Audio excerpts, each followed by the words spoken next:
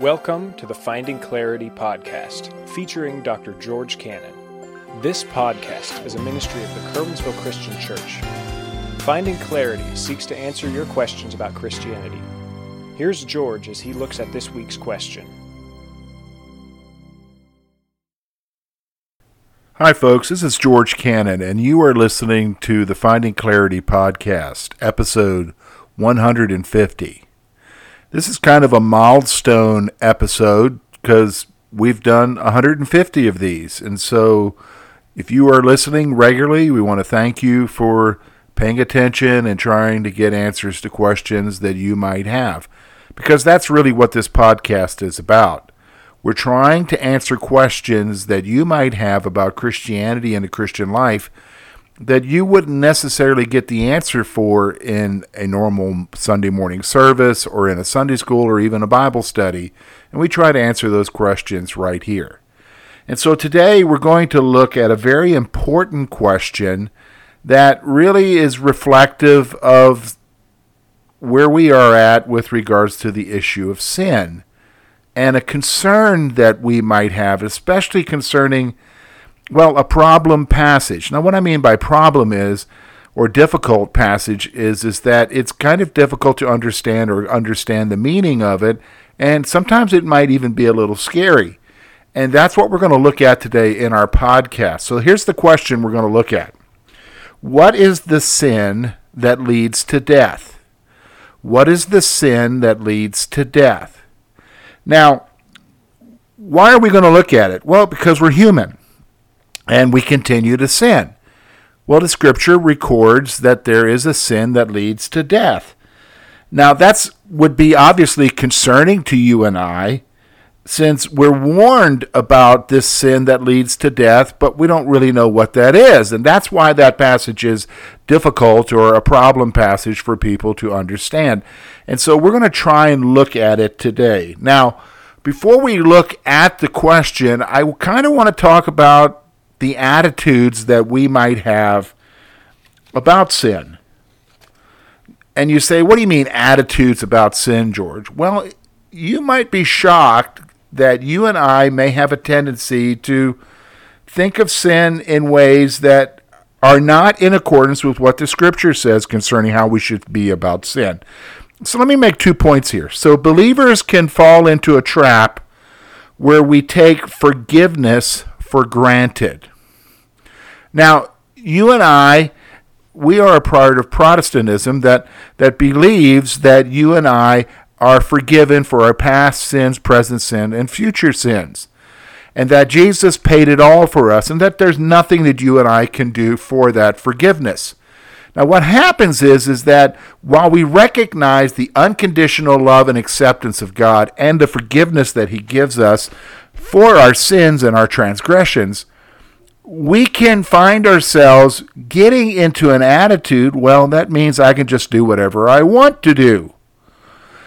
In fact, that's kind of what Paul is addressing in Romans chapter 1 when he asks the hypothetical question, what shall we say then? Shall we continue in sin that grace may abound? And of course, his response is, God forbid.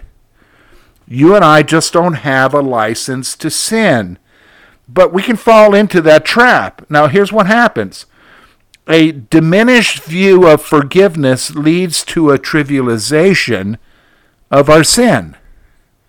When we diminish our view of forgiveness, when we forget what it cost Jesus on the cross to pay for our sin, and the fact is that He paid the price that we should have paid, that can lead you and I to diminish or trivialize our sin. It's not as big a deal anymore because Jesus covered it all. I'm forgiven. In fact, that's kind of why I don't like that bumper sticker that used to go around years ago that Christians aren't perfect, they're just forgiven. I think that's so ridiculous. First of all, nobody's perfect.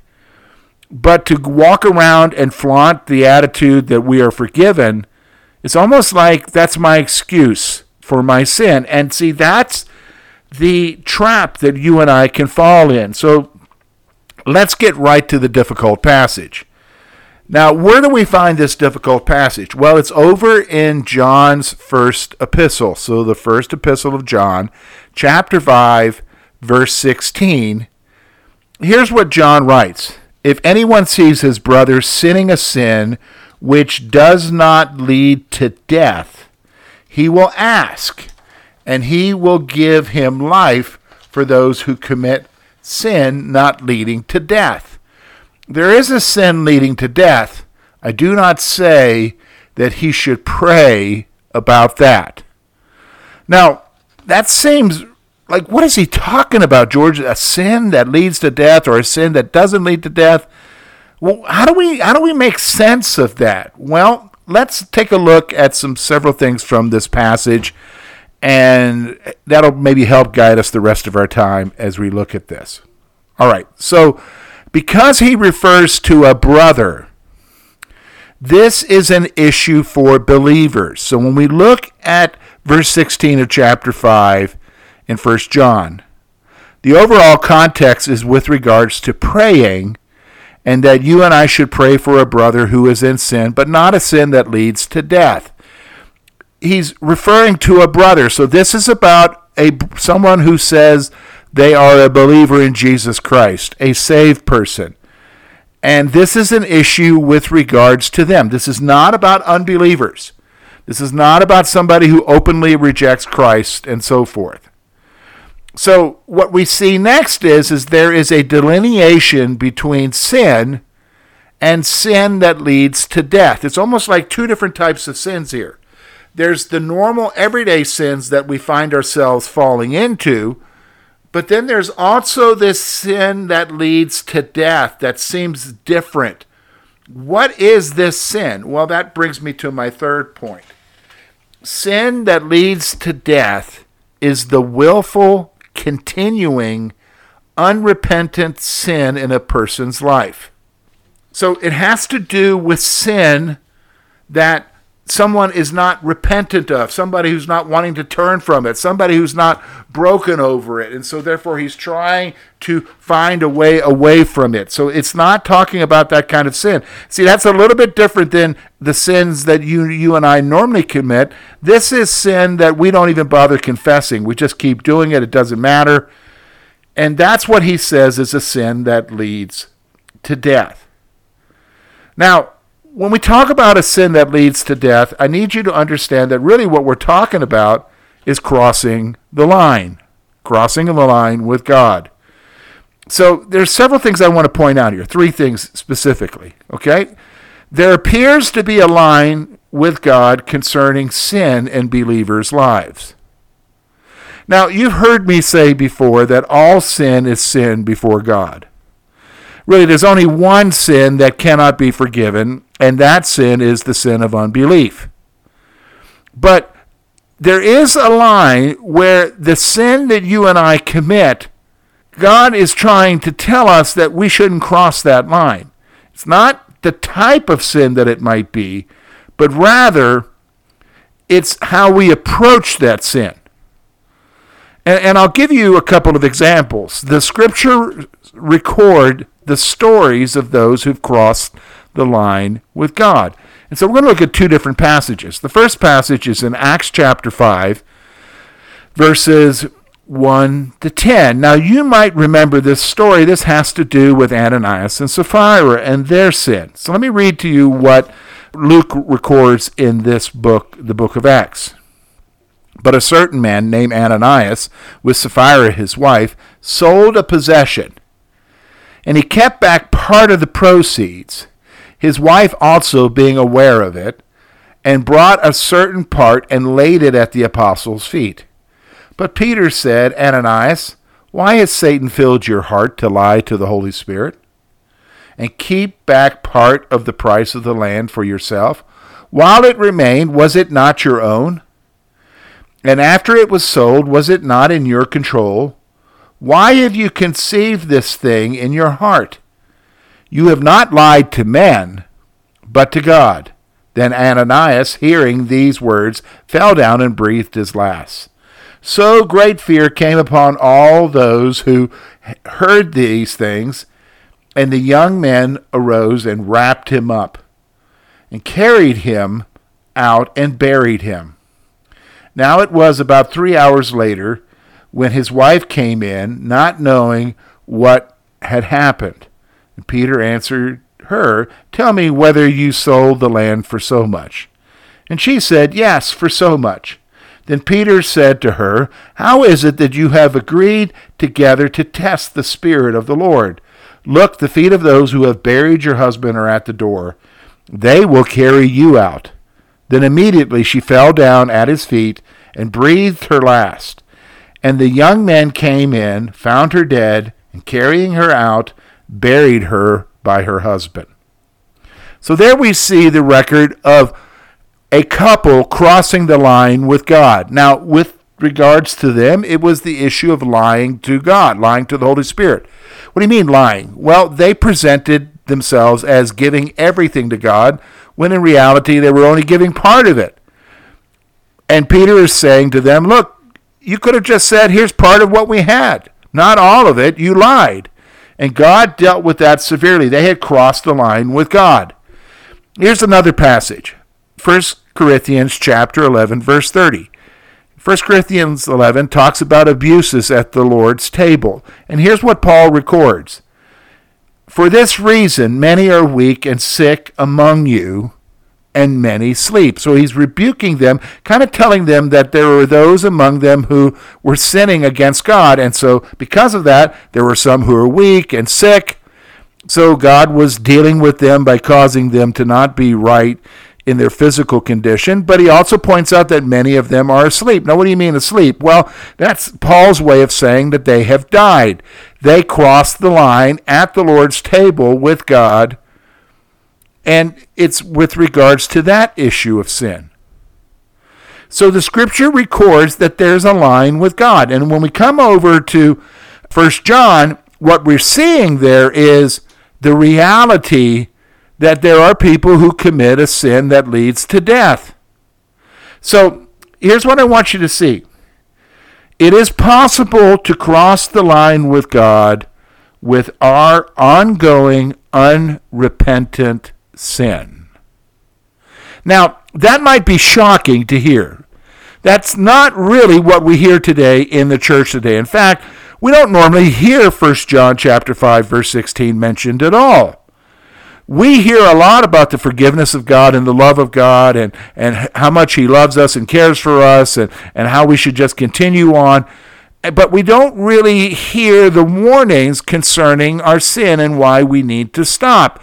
Because the reality is if we don't stop, we're going to cross the line with him. Now, let me just say something. When God punishes, when God deals with us, and we know from Scripture that he does, and it leads to death because we're unrepentant, it's not because he doesn't love us. Oh, he loves us. It's not because he doesn't forgive us. Oh, he forgives us. But the fact of the matter is that he can't allow us to continue in the direction that we're going because it's not good for us. So therefore, he has to take us home. Now, we used to hear preaching like that. We used to hear teaching like that. If you talk to those who are the old-timers, they would tell you they've heard about the reality of a sin that leads to death, that unconfessed, unrepentant of sin can lead to the ultimate punishment, which is God taking you home. So then how do we understand the passage? How do we understand 1 John chapter 5, verse 16? So let me read it to you again. Let me read to you what John is saying. If anyone sees his brother sinning, a sin which does not lead to death, he will ask, and he will give him life for those who commit a sin not leading to death. There is a sin leading to death. I do not say that he should pray about that. Now, how do we understand this passage? Well, this is where we're going to spend the rest of our time, and then I'm going to give you a conclusion to our question. So first of all, this passage addresses the issue of praying for those who are in sin.